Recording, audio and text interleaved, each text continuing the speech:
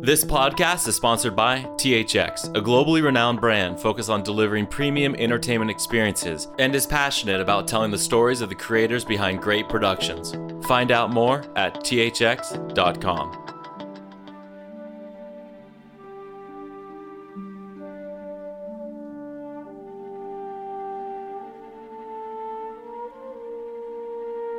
I'm here with the Star Wars Battlefront team from DICE Studios, based in Sweden. Thank you guys so much for taking the time to talk with me about this 1-year anniversary edition of... It's been a year, right? Yeah, a year since the release. It's been great, actually. I mean, we worked on it for 2 years, and then obviously been doing the DLC for a year after release as well.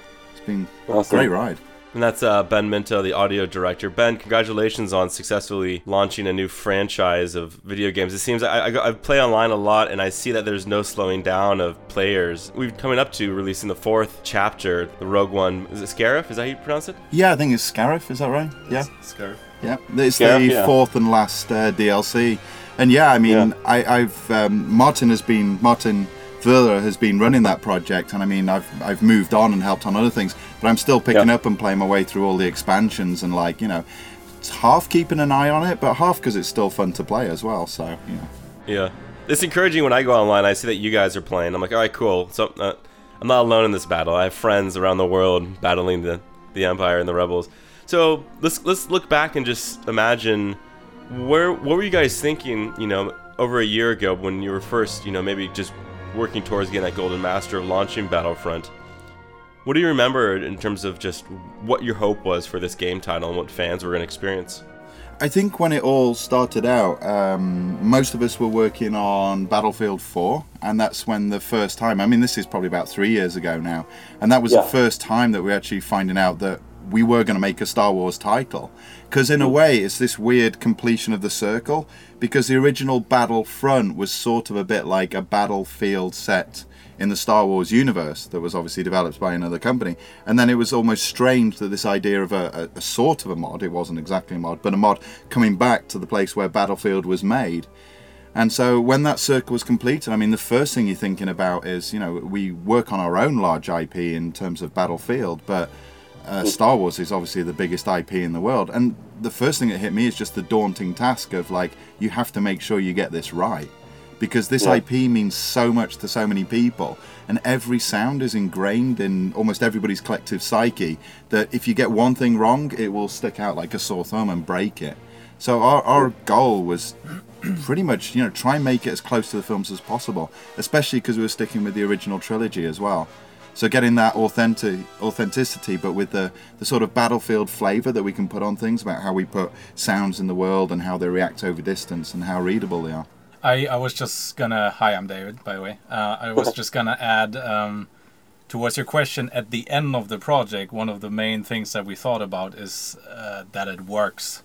Because especially at the end of a project, a lot of things start breaking, a lot of optimizations are happening. And there were some scary moments for sure, where the whole game is distorted and players are reporting things from the beta that we could never reproduce ourselves.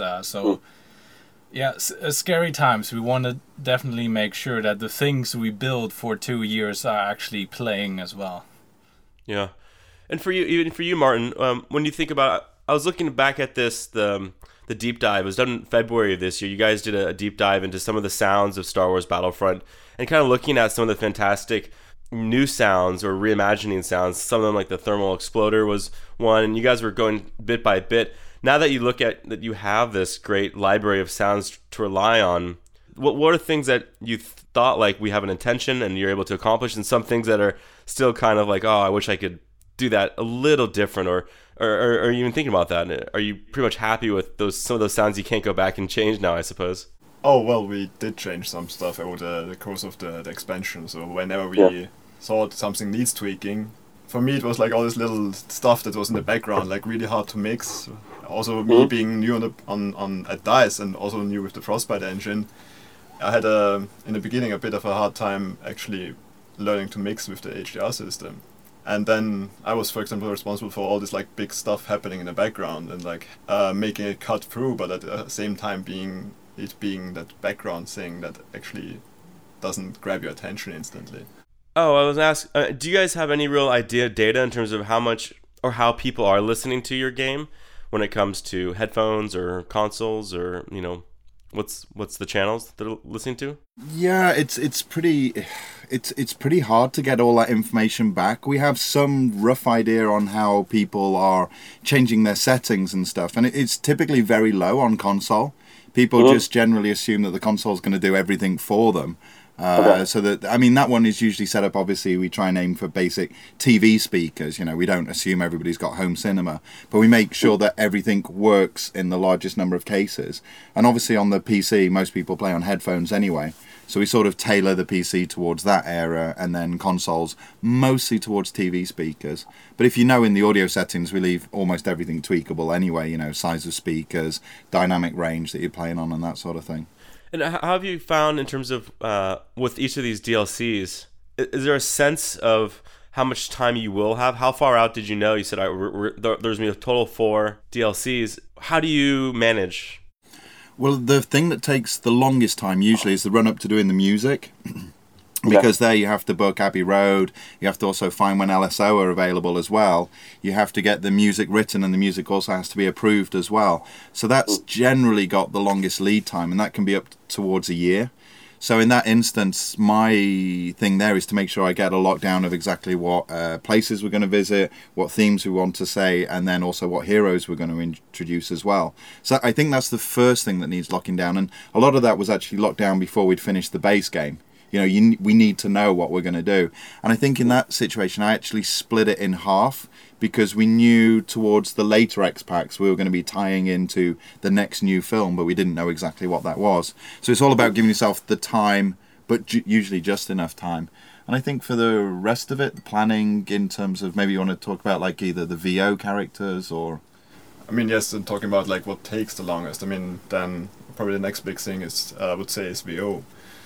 Because they need to be done at a certain point, and then they can't change anything anymore, and a log needs to be involved, and it's a really big and convoluted process in a way. And then mainly for us sound designers, which there were two, we get a list of stuff that people want to do, and then it gets narrowed down more and more over the process of the project. Usually we have around 3 months per X-Pack. And I think also the good thing is a lot of the expertise as well. Like if it was Martin and Michael that ran the DLC things, at certain times they might go back, because David looked after all the blasters, for example, from the first time. It's like, can you help us out doing this other blaster? And I think referring back to one of your other questions, about where the sounds came from, it was making sure that everything still felt a part of the Star Wars universe. We were quite strict on adding sounds to it, so it always had to be based on a Star Wars sound to start with. We couldn't add any just generic sci-fi sounds. It's not Star Wars. Yeah. So I mean, David went down the rabbit hole of different blaster sounds, and we lost him for a bit there, but he came up again. So. Well, I think that's one of the most exciting times when you have a deadline, but you know that you have time for discovery. Can you describe both the collaboration within the studio and with the property of Disney and Star Wars, kind of the checks and balances of trying to come up with the sounds? Yeah, I mean, when we started, if there is a representation of it in the film, then you actually know your starting point. And typically for a lot of the sounds, say for example a blaster, they're always represented on the screen typically in third person. They're pretty close to where you'd expect the listener to be. And the thing we know here at DICE is how to take that sound and then either bring it closer for like first person or even to zeroth person for iron sighting, but also how that sounds 25 meters away or inside a building over there. So it's I always describe it as like we didn't start with a fully blank canvas like you usually do on a project. Some parts of it was super detailed, so we knew exactly what was there, but then there was like quite a big void until the next bit of super detailed information. So you'd always have to basically expand out from that starting point. And then when I found when doing the ambiences, it was a lot easier if I sort of tried to walk in the same shoes and did like Endor, then Tatooine, and then Hoth. Then when we came to doing our own planet, if I used the same ideals and techniques that I thought I'd discovered, then the sound actually felt the same as well. So it's actually the practice of replicating, I guess, the original film sounds helped then inform how you went forward with the new stuff that we had to add as well. Yeah, that pretty much applies to every aspect of the sound. We try first to find out ways to recreate the same style, so that if there's anything new, we can do it in that same language. So that applies for blasters, abilities, vehicles. And also, like Ben said, there are things that are in the movies, and then, of course, that is the reference. But we also have to consider there's a lot of new things in the game that are not necessarily represented or had a sound in the movies. And also, you have to consider the sound also needs to provide information. And sometimes in the movies, and like it can be hours apart between those instances, it can be the same sound used for different things. And if in the game these things can happen next to each other at the same time, we obviously want to differentiate them, but still without straying too far off the core sound. So that's part of the challenge of making a game out of the reference. Yeah. How much interaction and feedback did you get from even people like Ben Burtt or some of the other folks who have been part of the sound teams, like Matthew Wood or other folks who have been kind of responsible for the film representations? We went to visit the team at Skywalker Ranch twice. So the initial time was more fact-finding. That was myself and Bence Payor, who you spoke to the other week, went up there. And that was actually tying in as part of a GDC trip and other things as well. And it was more to sort of see what the expectations were and the IP. And there, I think the overall message was, it's a thing of respect for Star Wars, which I think we already had already. Yeah. And also there's quite a big difference between making a film and making a game. For a game, we'll need 40 footsteps on every surface, whether it's snow, gravel, stuff like that. But that's not really how you build a film. It's not like they just could have those and pull them off the shelf and give them to us. The second time, actually, Gustav Rassmann and David went over there to get a bit deeper and show a little bit of how we actually worked in the engine, but also to do a Foley session over there as well. When we got into production, we have this relationship where we have people from Lucas who we actually pass all our work to for reviewing. So that's every area of the game, whether it's animation, effects, music, and those sorts of things. And from an audio point of view, and we had just a really great, it was a really easy time of it. Gordy Hab, who did the music, already knew everybody there as well, but obviously his music just shone through and it was just going straight through. The VO with scripts and things can sometimes, take a couple of rounds to get it right, and especially with the delivery and the performance of it as well, to make sure it's canon and within Star Wars. But in terms of the sound effects, I think the only time I can remember we had direct feedback is when there was actually a bug. We had the wrong sound on a bowcaster, I think it was, and it was just like, this is wrong sound. It's like, yep, we know, sorry, it was a bug. I think it was a placeholder even. It was just an existing sound. The real sound wasn't made yet, so it was just something else, so the gun has something, or the blast. It was like a slapping of a rubber band or something. Yeah, it was just, I think we were more, I think from sound effects, we took it as seriously as it was meant to be, and when you're getting to work with this stuff, that it is special, and you have to take care of it. That's. Yeah, that's fantastic. Going into some of those character vocals, I love the fact that we've never heard maybe Bossk or Orson Krennic or Jyn Erso. Who's the point of reference? You have a visual representation. You've seen them on screen. You've seen them in different places. So where do you guys start for some of those? That's really exciting to reimagine some of those vocals. For example, with Bossk, it's was a quite tricky decision process. It's like, because in the original trilogy, he just makes some kind of guttural, throaty sounds. Yeah. But then in the Clone Wars, he actually talks proper English. But then the game design vision was that he is like this predator, and he hunts. He's not necessarily in it for the money, but he wants to kill. And for us, the Clone Wars version was a bit too tame for that, so we wanted to push it a bit more into like this animalistic direction. And so what we did is like we experimented with vocal recordings and morphing them with animal noises, like hisses, groans, stuff like that. And then in the end, when we recorded the VO, D. Bradley Baker, who is also the Clone Wars artist for Bosk, we asked him to incorporate like animal noises into his performance. And on top of that, we recorded a library with him performing various animal noises for us, so we could would have a better time mixing all of that stuff together.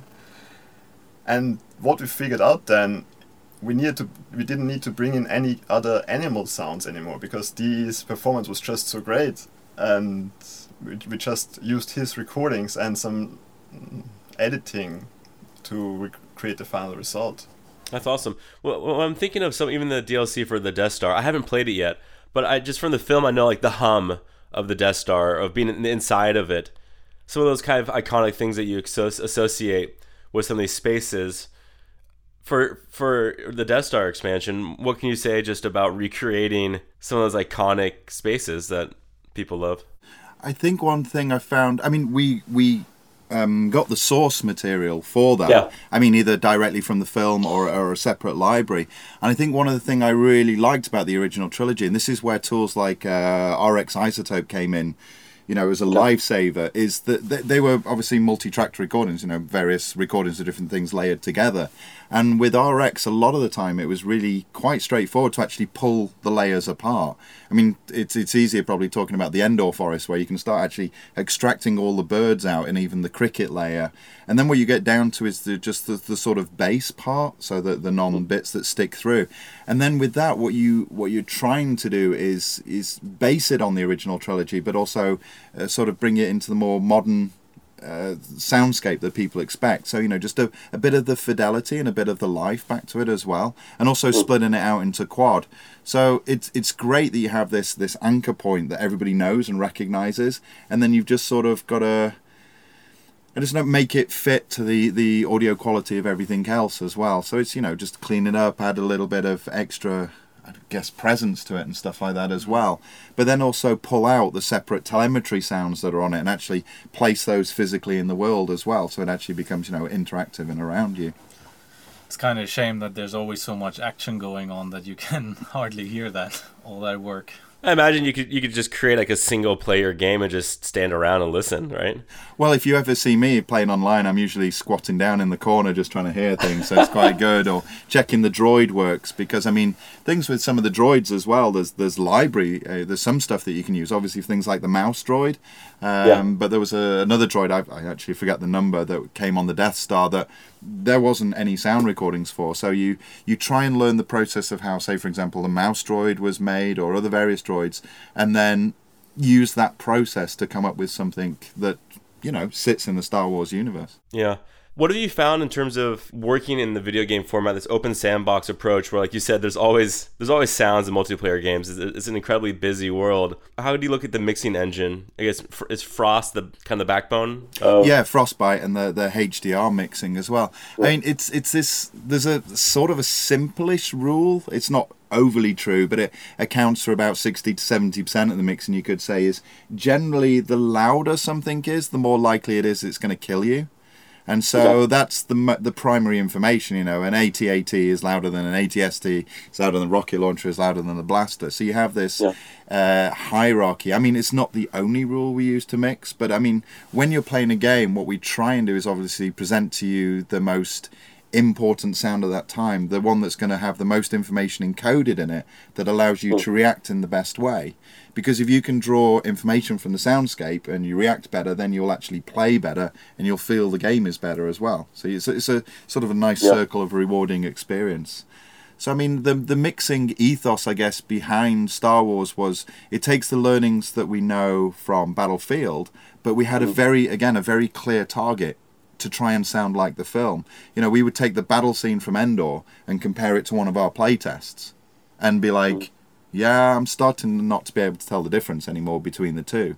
I think it was only sort of like unique VO lines that start to stick it out, and you can be like, yep, that's ours, or that's from the film. And that was the intention. And what can you say in terms of where technology is today? When let's just say someone who's listening on headphones, you can still get a pretty close representation of a 5.1, I suppose, surround kind of sense. What is it about the technology? How do you describe the technology that is being shipped with these games now when it comes to surround information and also just the world that you guys are designing for? Well, Battlefront was actually the first game that we shipped with object-based audio. So as opposed to trying to predefine or guess exactly where certain speakers are, like your left speaker is 30 degrees over there, your right speaker is 30 degrees over there, or your 5.1 set up properly. So it was quite an extension for us to go from that fixed channel mixing to object-based mixing as well. We still, for the majority of listeners who didn't listen in Atmos, still have to derive, a standard 5.1, 7.1 compatible surround mix and also a stereo mix as well for the headphone. Yeah. So it's the information's there, and I think we're sort of at the tipping point, especially when we go into the worlds of VR as well, of a lot of the headphone solutions that you're seeing are coming out at the moment are sort of HRTF based solutions, but also with the added heights dimension as well. So it's all about how you take the results of this game running in objects, and then how do you render that? Do you render it over HDMI for full-blown object audio, Atmos, or do you have a renderer that will get that down for Dolby Atmos for headphone, like Overwatch did as well? And you'll see a lot more of these technologies and games shipping with this in the future. What can you say just about working in the game audio space? It's a different kind of approach because there is such a technical back end to the game engines and the sound engines. What can you say just about your guys' backgrounds for someone who's working in games or wants to get into video games? There's fundamentals, but then what are the other aspects? The funny thing is, at the end of the day, it's so uncontrollable. Where we play the game and we listen to the game, and you're like, oh yeah, there's David's new blaster, there's Martin's new Superstar Destroyer landing in the background, and then we'll hear something, and we won't have a clue what it is, where it came from, or anything like that, because we're not working in definites. We're just working in boundaries, like an upper limit and a lower limit, and stuff can happen anywhere in the middle. And we're building synthesizers.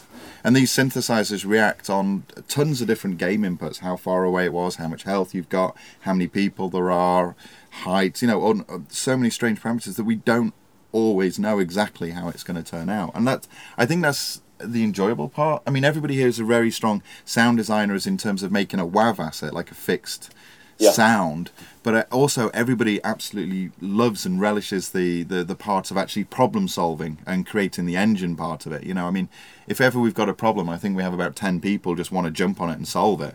Everybody's like, oh, brilliant, a really hard problem to solve, great, and everybody's eyes lights up. You're basically creating this almost this AI almost in a sense, where there's so many interlocking complex system, and if you manage to do it right and everything just works together, that's like the end goal. That's what you want to get, and that's, I think, to me, is a lot more rewarding than just a linear track of good audio. It's having the machine do the right things at the right time. That's very rewarding, and it's like Ben said, everything can happen at any time, and there might be things happening that you don't expect, and then you iterate, you find what that is, and you put it in the right space compared to what else is going on, or what might be going on as well. You have to do a lot of guessing as well in a game like this.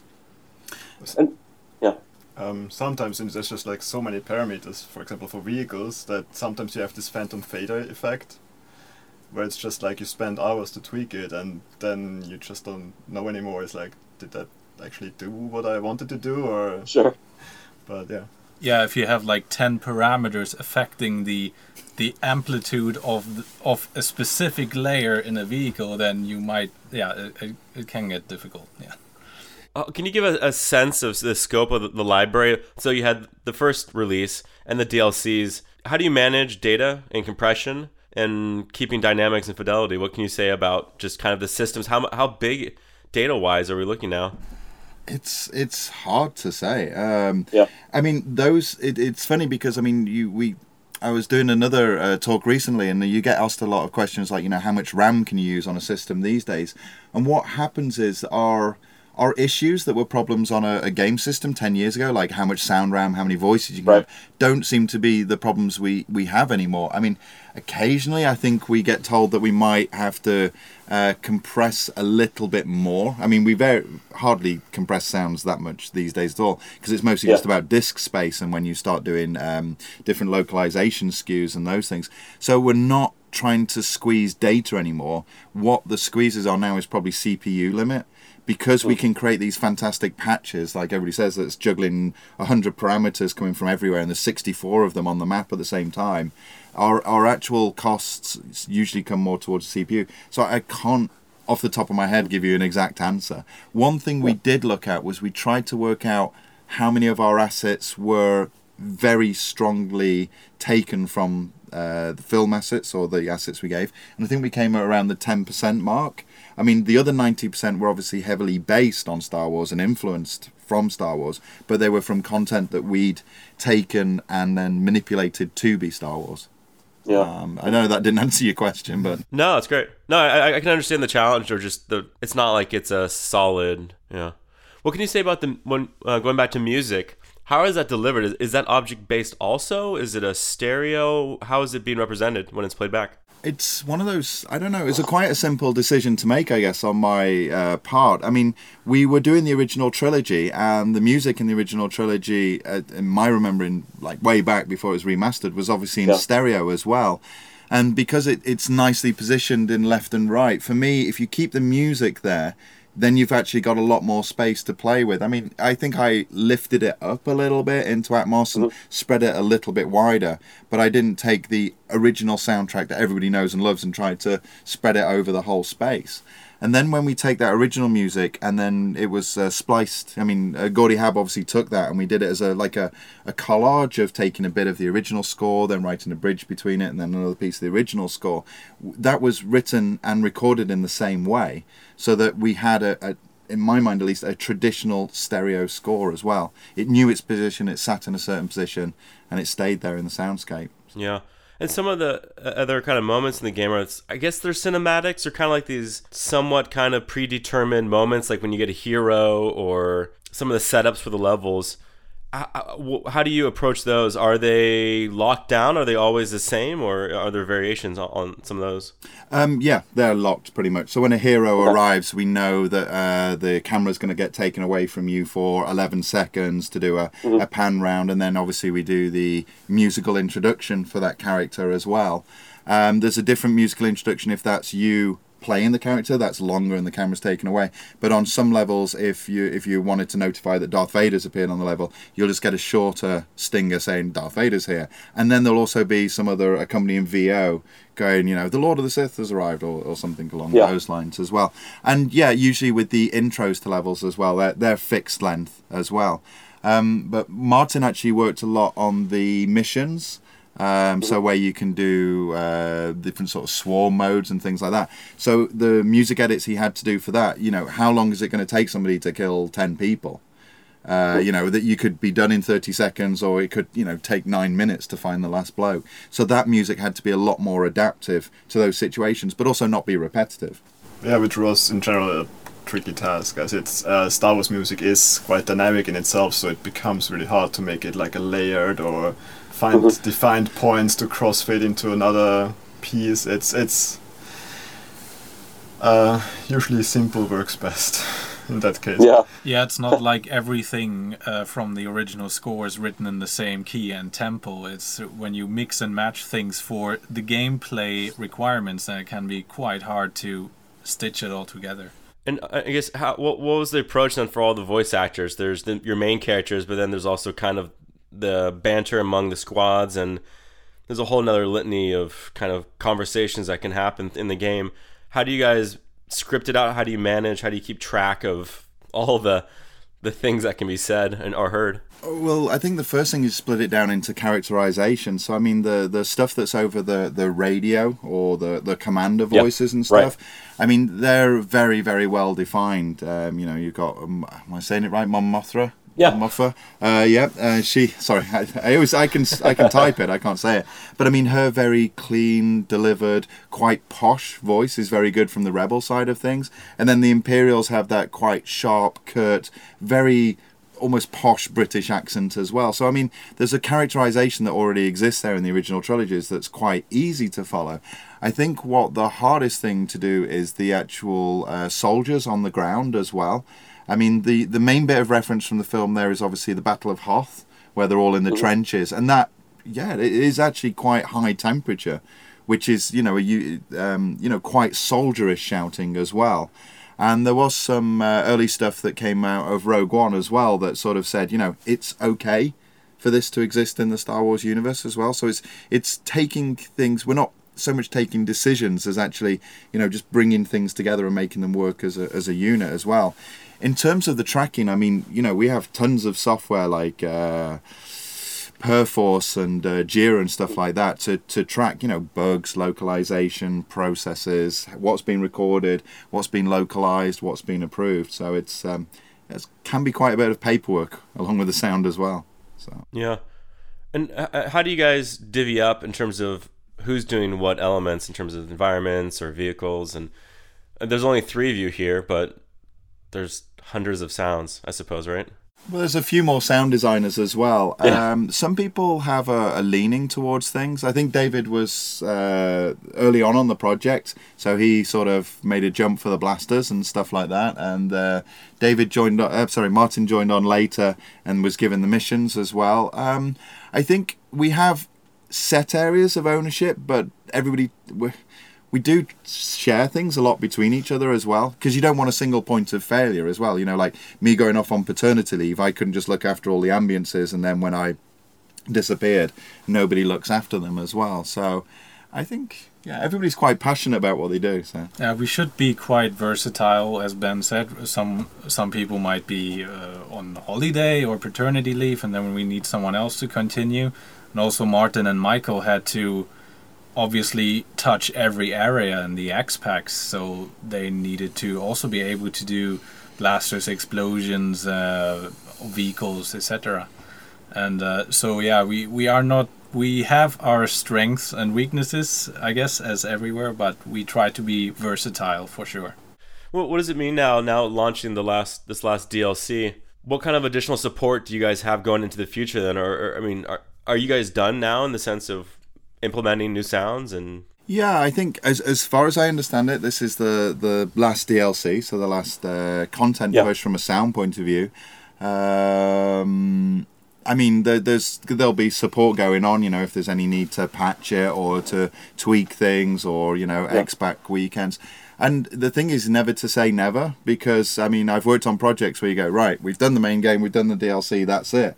And the game can still live on for 3-4 years. It's down to demand and also a time to know, because it's been announced we're making a sequel as well. So it's the balance between, like working on this project and the DLC and then working on the sequel as well. So it's... Oh, I didn't even know that. Okay. Yeah, so every time I've thought that, sometimes I've thought like, oh, a game's done.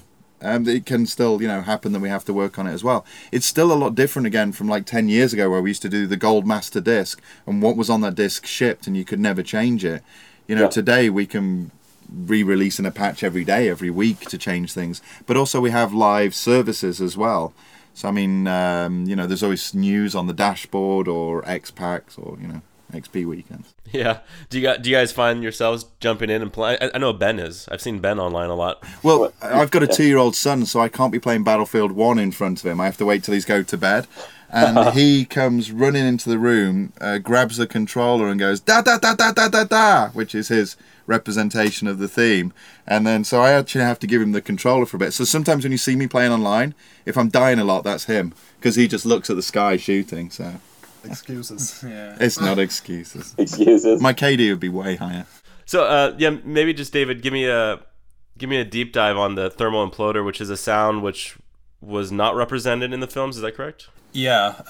We talked about that in the group that had designers, artists, and everything. The idea was just this. It had a name, and there was this general idea of what it looks like, what it does, and then I guess yeah, one of the first ideas was just this could be quite similar to those seismic charges in Attack of the Clones.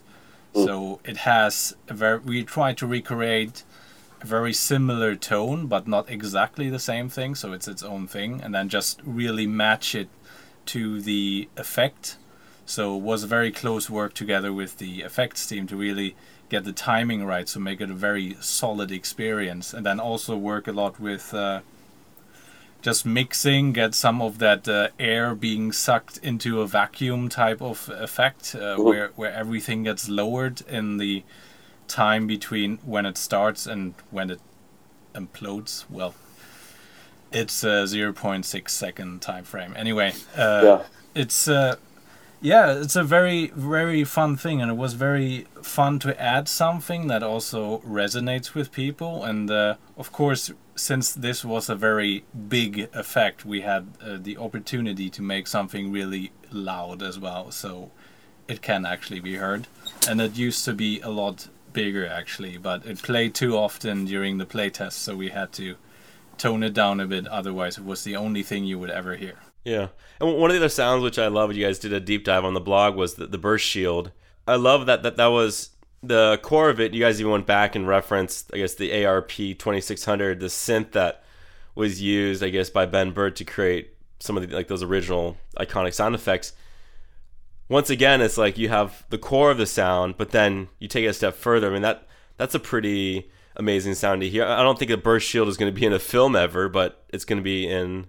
Well, part of an element that we use for the burst shield is shield sounds from episode 1, which was we looked at the trilogy, of course. Where are there shields? Where can we? I guess there is. Yeah, right. Yeah. And also, like you said, we used the synth because, as we said earlier, we first tried to find the same language, find the same tools as were used before, so that we can tread in the same path, so to say, and hopefully make something that fits the same universe. It's quite good fun as well. I mean, we don't have an ARP 2600, but I did manage to sort of pull in my entire modular system. I don't know if you can see it over there as well. Yeah. So, I mean, having that with like access to like proper ring modulators, frequency shifters, and then always recording in pseudo stereo. So one channel always runs through tape as well. So you also get all that natural tape artifacts as well. So it's really good fun actually, and it doesn't actually feel like work, so it's a bit funny some days. So that's so cool. Well, thank you guys so much for just taking the time to talk about this game. It's a one that I find you can get sucked into because I went back and looked at some of the launch trailer, I think, when they maybe first announced the game title, and it's funny how that wasn't even that long ago, but you can see the subtle changes in terms of the growth of this game, just how now that it's been out in the world and people have played it, for you, what's your hope even a few years, 5 years from now, when you look back at the game, of it holding up and the work that you guys did? I think for me, I mean, right to the beginning, you said, what were you thinking like 2-3 years ago? It's like, we hope we did this right. And I mean, it's mostly we hoped we didn't mess it up or break anything, that we did justice to, something that's beloved by so many people. And touch wood, we seem to have done that over the year as well. I mean, it came out great, the game, as it was. And then the DLC has continued to build on that as well. But also, as you say, it's taken, we do watch for feedback on the internet. There was the thing about the different coloured lightsabers for Luke. We only shipped with one lightsaber, but we used the other sound because we sort of preferred it. But then when we introduced both colours of lightsabers, we actually then made sure that we were authentic and correct on that as well. So I mean, it's I think everybody says it, but it's a labour of love, but one that you enjoy doing, and because it resonates, so much on an individual level as well. I mean, Star Wars has been part of everybody's upbringing. So what's interesting is, since we're still working with the franchise, looking back at Battlefront 1, there are of course a few things that sure we now find we could maybe improve a bit, polish up a bit, but there's also many things where you almost get surprised by that you did those. I mean, there was so much iteration in some of these things that you sometimes seem to forget.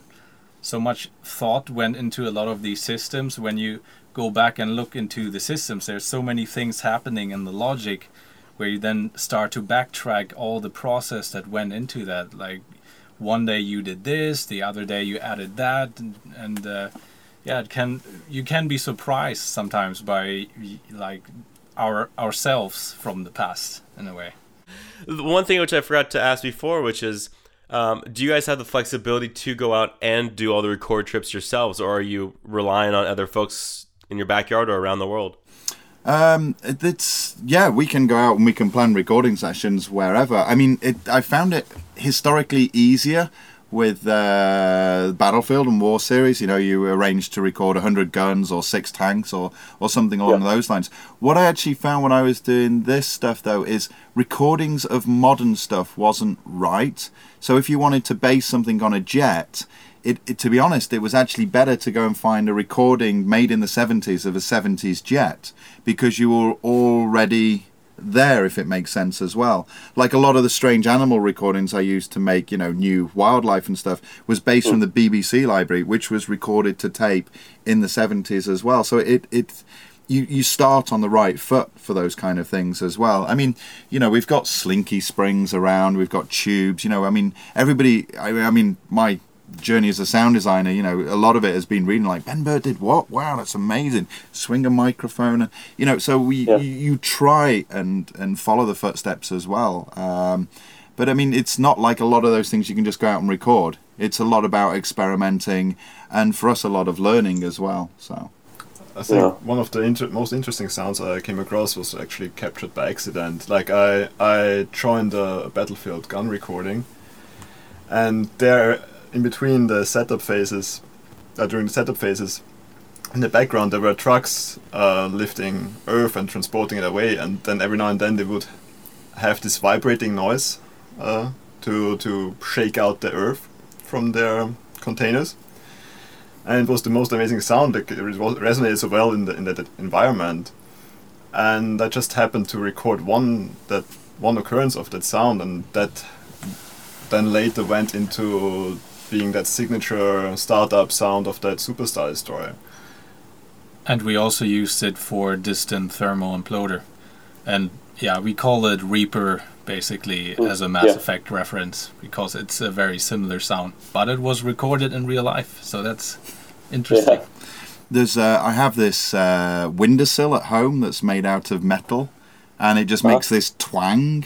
And it was actually quite close to the shield sounds we were talking about before. So when, you know, and it's one of those things when you're living in a universe and you're thinking about this stuff, you hear thousands of sounds every day, but occasionally one or two will tickle your ear and you're like, yep, that's exactly right, because you're sort of already tuned to that sort of what is a Star Wars sound. And that was just like, yep, record it, and that went on the shields for stationary weapons, I believe. Because it had a metallic feel to it as opposed to the... what did Gustav say? Musit, the shield, which is like, it's a Swedish word which means cozy. The shields were always meant to feel like warm or cozy and protective, and it's such a nice resonant word, musit. I'm probably saying it completely wrong. That's good. And one other thing that I think players have seen, if you even go back to some of the early LucasArts games, of being in an X-Wing and playing that perspective of flying it around, I mean, obviously we've heard the other perspective outside. I guess you have seen an inside perspective from the film. So talk to me about just designing the X-Wing experience of flying the vehicle. Well, Gustav would be the best to talk about it, but he's not here. But I was there, so... for the inside perspective, we wanted to have a clear difference between outside and inside. So...